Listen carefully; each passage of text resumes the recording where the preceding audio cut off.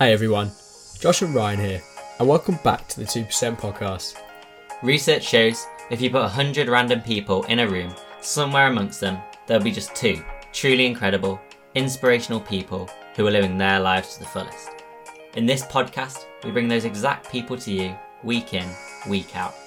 2% of a day is just half an hour, so thank you for taking 2% of your day to be educated and inspired by joining us on our journey as we learn the secrets, routines and dreams of the 2%ers. Hey everyone, welcome back to the 2% podcast. This week we are joined by Sanjana from Humanity. Fantastic to have you with us, Sanjana. Thank you for joining us. Thank you for having me. It's my pleasure. Amazing. So we're just going to jump straight in with a kind of 1-2 minute bio from yourself, just talking about Humanity, maybe why we've brought you on today to the podcast. Sure. Thank you. So I'm Sanjana. I live in the UK and I was born and raised in India. I came to UK about 10 years ago for my undergraduate degree. So I come from a completely different sector. I did my engineering and currently work as a tech consultant in one of the telcos. Over the lockdown, when the lockdown started actually in March, April time, I was so much involved into reading all the news about coronavirus, how things have progressed in the last few days about coronavirus, how things are going on in every country, what measures are being taken. So there was a lot about this COVID scare. And unknowingly, I think it started impacting me in some or the other way. So mentally, it was a little stressful because I was working from home, not able to go out, not even able to fly back home to India to meet my family and parents. So somewhere it started, impacting me. And just a random thought came that I need to sort of get out of this negative space. And that's how I came up with the random idea of Humanity to actually collect 1,000 stories of kindness from across the world. The main motive was to just stay calm and stay sane during this period, and also get to know more people during the lockdown, which is kind of ironic. Yeah, for sure. So it's so interesting to me because what something is clear for me anyway is that it kind of started out as a passion project, as something that was like, oh, I need to stay sane, need to stay busy, whatever. But now over the time, over the months has gone by, it kind of has evolved into something a bit more. But maybe first of all, I'll pick you up on why you went specifically for kindness, I suppose, and that kind of common humanity angle of a project, right? Like there's a lot of negative news, like you say, and I suppose the alternative to that, the only alternative is to be positive. But how did you come from that place of seeing negative news and then thinking, okay, I'm going to be the one to start curating positive stories? How did that kind of come about? Surprisingly, I think during this phase, I have personally seen a lot of people coming out of their homes and helping their neighbors, their community, even their, old care homes, anybody or anywhere. So I was very surprised to see the level of compassion people have. And I wonder, like, where was that before this whole COVID started? So I thought that everybody is doing their bit to overcome one challenge, and that's one thing that we all want to overcome across the world, and that is coronavirus. So I thought I can start grabbing those stories and get those first-hand stories out, because those people are out there on the field or helping somebody, and they would have much more emotions and feelings about how things are progressing. So that's how this all started. And I never had this 1,000 stories idea before. I just thought I'll start capturing stories. This actually evolved, and I gave myself a goal that I should collect 1,000 stories of kindness. And now I actually have a vision to put together a book of all the stories and my learnings from all of these interactions and stories together once I finish this target. And the main idea is I think one of the main ideas is for the future generations, when they look back at 2020, because 2020 is making history. So when they look back to this year, they should also have the good content, the positive content, to understand how humanity shaped up during this phase, especially.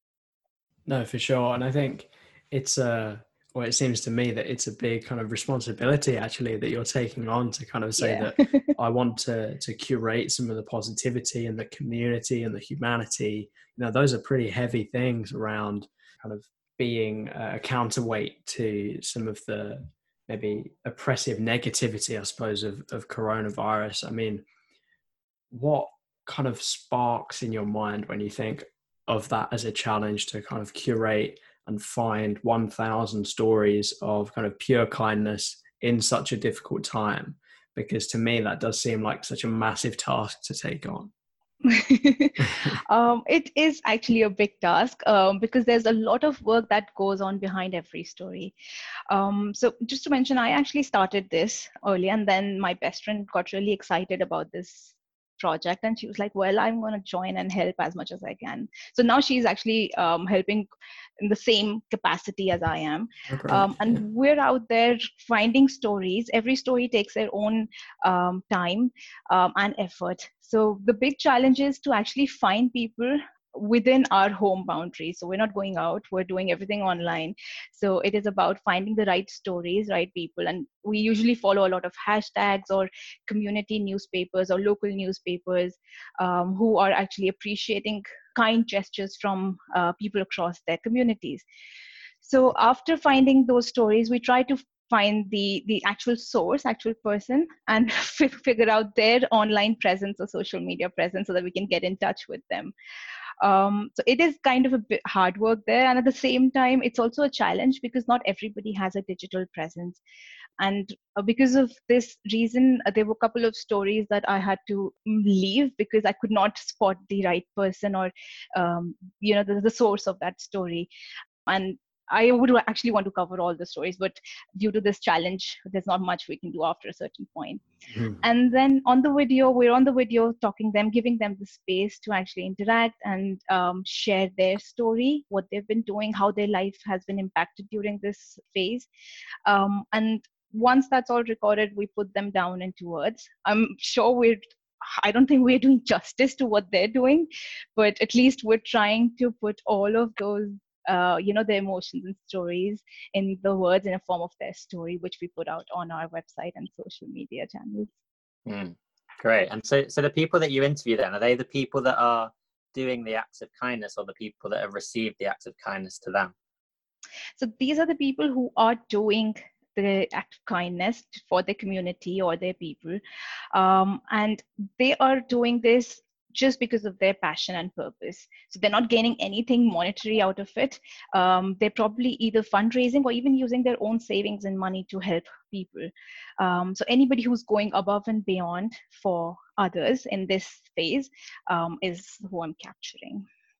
And how unique are the stories that you're finding at the moment? Like, is it hard to find, you mentioned you're finding all these different hashtags and going on the community groups. Is it a real challenge to find an array of unique, kind stories at the moment?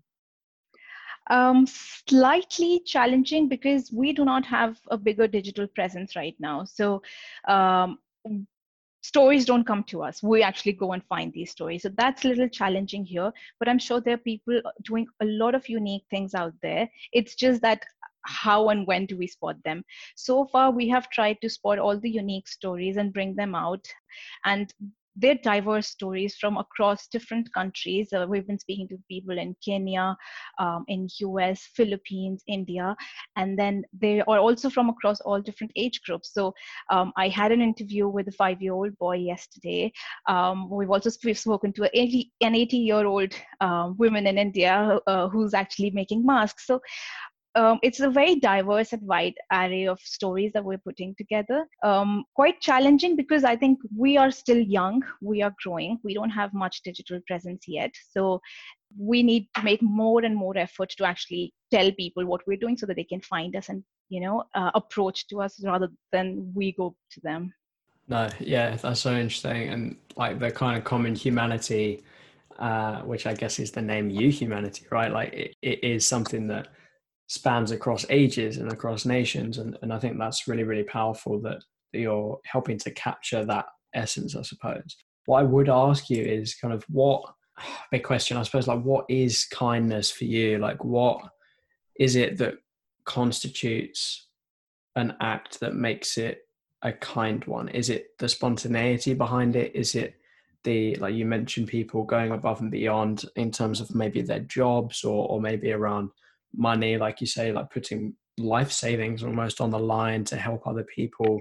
Mm. Is it the number of people who it helps? Kind of what are the different factors, I suppose, that contribute to the humanity definition of kindness? I mean, that's a massive question. That's a very heavy question. um, I think personally, to me, kindness and empathy go hand in hand. So, based on the the level of empathy you have for others, their problems, their concerns, that actually brings out the kindness in you, and that's what we've been trying to portray from You Humanity. So the name You Humanity actually says you define humanity, and that is for everybody. We're not judging anybody with the way that they show kindness. Even a small gesture is a big leaves a big impact on people. So for us, I think kindness is when we start being empathetic to others' problems, other lives, their issues, and feel it as if it's our own. That's when we become more kind and less judgmental towards the society and the community. Yeah, for sure. So kind of capturing empathy and then channeling that through physical Yeah. acts, I suppose. Yeah, no, I really like that. How have you been finding, so you mentioned like the digital presence is not quite there and it's growing, and you've got your website and social media handles and things like Mm-hmm. that. How have you found that challenge, like you mentioned, of trying to collate stories that aren't necessarily through that digital kind of path? Because I'm sure that you want to try and make sure that you're representing the whole spectrum of people, and not everyone kind of has access to digital to kind of get in touch with you. Is that something that you're trying to navigate? Is that something that just working from home is just not a possibility at the moment, and the technology just can't solve everything? Do you know what I mean? So how does that work for you at the moment? Yeah, right now it is a challenge considering we have to work from home and there's not much I can travel right now. But it's a big goal that I have set for myself, which is 1,000 stories. And it will take me, I think, about 2 to 3 years to complete it. And I think by the time in the next few months or so, we'll be a bit more flexible around going out and finding more people, hopefully in the UK at least, because the cases are a little, they're less now in number. So I think once we get that flexibility, we can go out and find more people with their stories, those especially who do not have a digital presence. As of now, yes, it's a bit challenging. Because of this, we had to leave certain stories. I mean, I found a young 10-year-old boy who was contributing in his own unique way, but he lived in a rural area in Kenya. So obviously he did not have any internet access or a digital presence. So even after trying several times through different newspapers, I Yeah, couldn't for get sure. hold of him. Yeah, yeah. Yeah, it's a little challenging right now, especially, but hopefully in the next few months it'll get better, and at least I can go out and try my other ways to find people. Yeah, and obviously Youth Humanity is a relatively new initiative, Mm-hmm. but towards that goal of 1,000, like, was it always 1,000? You mentioned it's kind of something that's a goal that you've set for yourself, and how far are you towards that at the moment? It was never there was never a goal when I started this. It was just about going out and capturing stories. That's it. But then as I started on it, I thought I should have some goal. Otherwise, I'll probably leave in between or may not even complete what I've started. So that's why I set up this goal of 1,000 stories of kindness. And when I actually tell people that I'm doing something like this, they're more excited to listen more about it. This 1,000 stories goal. So right now, since I've just started 2 months back, I've today published 34th story. So we've done very less in number. We're really literally young and starting right now. But in the next 3 years, I think we should be done with 1,000 stories. Mm. And the way you're sort of documenting these stories, obviously the Instagram platform, from what I've seen, is a big part of that online presence. So how do you go about capturing the images of the people that are doing these kind acts, and how important is that visual storytelling for part of like projecting the kind acts? I think that's the most important right now, because people want to see how you're spreading kindness and happiness across. So they want to see ways how people are doing it outside. Everybody's stuck inside. So they want to see some visual images from people helping out there on the field. And so when I finish any interview, we basically ask for any pictures or videos that, they define their lockdown period or their life in general. And that's when they send us all their pictures that they have based on their project or their life. And some even send about with their families, because they've been missing their families right now. And we try to incorporate all those images completely raw. So we just put that in the same way that was sent to us. We don't put any filters or anything, because we want to make that as a raw sort of compilation of the stories and the visual images. Yeah, great. And you mentioned that thousand story goal that wasn't there at the start, but it's came about. So what happens then when you hit that 1,000? Obviously, you say you've got that book goal in mind to document them in a book. But obviously by then you've probably created a real community of people sharing kind stories and stuff. Do you envision a venture spinning off from that? Would you keep at it with the You Humanity community? Yes, actually. So when I started this, although I come from a very a technology background, I do not have much experience in, writing, blogging, or anything like this, and I'm still learning. So when I started this, it was just about the 1,000 stories. But now I've been into this, and I'm actually making network and a community of people, all those who have been speaking, all those who are following us. So we're building that network, and I have a vision to make You Humanity as a platform, sort of an umbrella company, which runs several campaigns for the betterment of society. So currently, we are working on a couple of social causes and trying to bring change and impact lives. So hopefully, don't ask me right now what they are, but hopefully towards the end of this year, we'll be launching one more campaign. And I think I have found my purpose, because that's something, it took me 27 years to find my purpose. And I think fortunately the lockdown did that to me. So I found my purpose and my happiness. So I feel like I am calm and I am much more happier when I'm doing something for the community or for the society. So that's what the vision I have taken up with me, and I will carry on even after the 1,000 stories of kindness. We'll be using that platform to connect the privileged sections of the society with less privileged sections and impact lives. So I have put in another goal actually recently, which is to impact and touch 1 million lives over the next 10 years actually. So that's a long one. Yeah, wow, that's a huge goal to impact 1 million people's lives. So when you set goals like that for yourself, does that excite you, or is it a bit like, wow, that's almost overwhelming in a sense? It really excites me. I know it's overwhelming. 1 million is literally, I think, out of my dream right now. It is, but it really excites me. And every person that we come across and they are impacted in some or the other way with the work that we're doing, that gives me little moments to celebrate and think that, well, I am getting closer to 1 million. So it is definitely a big goal to set, especially for somebody who's that new with a very less digital presence. But I think I'm very dedicated to do what I'm doing right now and carry on with it.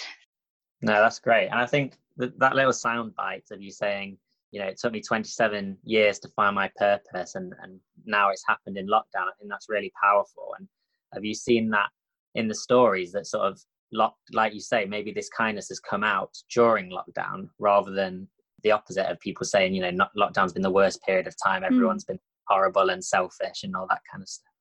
Yeah, I've seen many stories and I've spoken to many people, and they're the actual reason they've been inspiring me. So, for instance, there's a woman who lives in Berlin. So she's away from her family. Her family lives in Philippines. And when she saw that Philippines is badly stuck with coronavirus and people are really getting impacted, so she combined her passion of art and her business mindset together, and she's selling all these postcards to everybody out there. The money that she gains is she's sending it back to Philippines. So that's one story which started during the lockdown, and she's actually passionate to take it forward even after the coronavirus scare gets over and we're back to our normal lives. I saw a man in Spain. He literally started his food truck 8 days before the lockdown. And it was his dream to actually enter the food industry. And he started, and 8 days later, the Spanish government announced the lockdown and everything was like closed. But he was so passionate, even though he spent all his money on the food truck, he was so passionate to go out and give out free food to the healthcare workers, to frontliners, without even thinking about his savings or how he's going to manage in the next few months. So I think compassion and kindness is quite contagious during this phase. If you look at the positive stories, you'll get inspired, definitely, because there are people doing amazing things out there, really. Yeah. And now you've found your purpose, as you say, do you find yourself when you're at your 9 to 5 tech job, are you sort of chomping at the bit to get back to what you find your important work and start getting some stories posted? Yes. So I don't get tired anymore now. So even after 9 to 5, I think I have so much energy to continue working on humanity. And that's what I wanted to do, something that makes me excited and something that can also put me at calm. And this is what I've found. So even on the weekends, I am not finding ways to, rest or relax. I am all about humanity and trying to invest all my energies and time into this. Well, that's it for another episode of the 2% podcast. Thanks so much for tuning in. We hope you enjoyed listening as much as we enjoyed recording. If you or someone you know has a story to tell, we'd love to hear from you, so please get in touch. And if you have a question you want answering, send it in to us using Anchor voice messages, and you can feature in a future episode. All the links are in the description. Stay motivated, follow your dreams, and as always, do it with a smile.